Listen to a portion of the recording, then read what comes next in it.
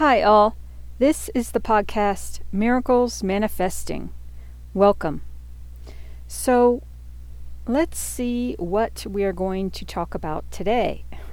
It has to do, of course, with maintaining some sense of balance in a very overstimulated and overstimulating world. It has to do with feeling ourselves as good as we can, maintaining our health and well-being, and moving forward as best we can towards living a best life. Now, what does that all mean? First of all, it means having some sort of faith that it can even happen. And that comes from, or at least partially, comes from a relationship with God, Universal Energy, Source Spirit, your spirit guides, your angel guides. We all have them. Divine love. And in all of its many forms. And having this connection, it's however you connect with it, whether you see it as the energy that binds together and gives energy to all life, right? If you look at it from a more kind of science spiritual view, there's the whole universe and everything in it, and how we're all made of the same stuffs, and the energetic frequencies, and the how atoms work, and the space between atoms, and it's all just this beautiful transcendent dance. So when you think of that, and you think of it in a macro view, and then bring it down to the micro. The human body and the brain and all the different processes, and it's just really incredible. So it's easy to get lost, though, in the day-to-day grind. So many people nowadays are dealing with so many issues of all kinds, primarily financial, addiction, issues having to do with trauma, violence, aggression, grief. These are it's hard to put to words how difficult they can be. So, in having a mindset of trying to heal oneself, it was brought to my attention this week that some might think of that as a form of privilege. And it's something to think about. I think an upcoming guidance talk, which is my word for God guidance, which is not to say that I think I'm God, but it is it's a guidance for you and I in kind of like God energy. Balancing oneself within God energy, which is love. The O in love, which is good. God is shorthand for good. So, at any rate, I think an upcoming guidance will be about this topic. Partially. It's an interesting topic to think about.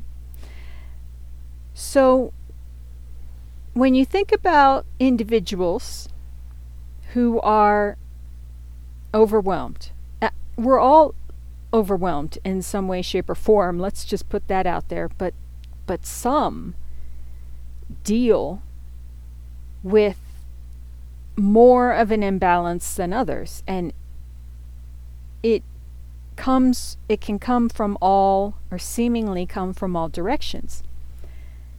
And if one is a parent, for instance, and parenting a child or children with special needs, as well as dealing with stresses from work, being laid off, financial stresses, and just the stresses having to do with the current events, climate catastrophes. It's a lot. And certainly raising children in today's environment takes a whole new skill set to navigate what is before us now in terms of challenges. For kids, for everyone. So I was wondering, because it's so important for everyone to do what they can to help themselves, nurture themselves, heal themselves from the daily grind. And I'm not even talking about genetic woundings and subconscious woundings that happened when we were children, when all of us were children. This is just ongoing stresses that one can find oneself drowning under just on a daily basis. So, is it privilege to consider that we all have a responsibility to do that for ourselves? It's an interesting topic to think about and to contemplate. I understand how people would think that me offering an opinion that we should all do what we can every day, whether it's taking a walk or meditating or moving our bodies a little bit, or doing some sort of artistic something or other for however long we can. I mean, it can be argued that even 1 minute of sitting and trying to clear one's mind and breathing is better than 0 minutes. So whatever is attempted is better than not. So I understand how it can be argued that is, even offering that as advice, it can be seen as coming from a place of privilege, because when people are really, really in it, depression and addiction, perhaps even addiction to the depression, and when one's mind is just in pain, it hurts to even think. Some people, it's difficult to even function. Then even that can be too much to ask. Taking a walk. Are you kidding me? Some people might say. Art. taking time to meditate. What? So I do get that, and at the same time, I still think that it could be beneficial. That changing one's mindset is the required way to shift, to help to start shifting, is to change our mindset. So how do we do that? In a healthy way. Not drugs and alcohol, but making the commitment, I want to feel better. I want to live a best life. Then that's a starting point. It's kind of like a both and situation. I'm starting to realize that when it comes to life now, it's not so like two sides of a coin. It's like there's more sides. Well, there's three sides, because there's each side of the coin, and then there's the middle. You know how you can balance it on like the edge? But I'm starting to think that there's even more than that. I mean, everything is like, it's all both and. All things. So yes, that advice can be coming from a place of privilege, and it's important for everyone to work on changing one's mindset. Like, as individuals, be committed to changing the mindset toward something better, because that's how it can happen, and believing that it can happen. I can feel happy. You really have to believe that it can happen for it to actually show up. It's a very, very interesting topic, and I'm looking forward to getting more into this subject.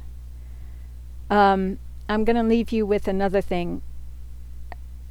I was talking about this metaphor of digging oneself out of a hole. And I don't know where I heard that originally. But I was thinking about it, and I thought, well, how does someone dig themselves out of a hole? If you're in a hole and you're digging, how does that get you out of it? And my husband offered that if you take dirt from the sides of the hole, so you're digging, from the sides, and you can form like an incline or a ramp to help climb your way out. And so this idea of approaching things, again, that's like a both and. It's approaching things from different angles. It's widening one's mind, opening one's mind enough to say, how can this be achieved? It's being curious, almost, which takes, again, when one is in it, when you're in a deep, dark hole, can you even be curious enough? I hope so. I like to think so. Because that's where the element of divinity comes in. That's where the connection with God, universal energy, comes in. If you don't have a shovel, because having a shovel might even be thought of as privilege. Use your shoes to dig, or put in, like karate chop in little nooks to help crawl up to. If you don't have shoes, say one is, has no clothes or shoes, naked, down in a hole. Then what? Use one's hands, right? What kind of hole is it? I mean, we're assuming this is dirt. So, and then that's where the power of prayer comes in. The power of prayer. It's always important to leave a window open for that divine question mark. That divine answer that comes in. miracle. The miracle. Manifesting. So,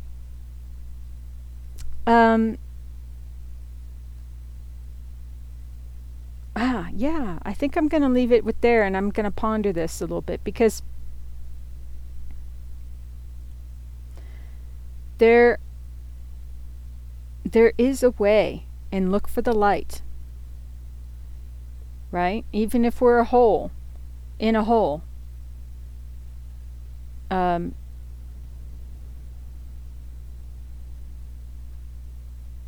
light is there. And if it's not coming from an outside source, access it from the inside out. The light is in our hearts. So turn on the heart light, connect with God, universal energy, source, spirit, pray, and keep the eyes and mind open for what's to come. Okay? All right, so we'll follow this up later. It's a very exciting topic. And thank you very much for tuning in and listening to these podcasts. Stay tuned for more. And until then, may you be safe and well.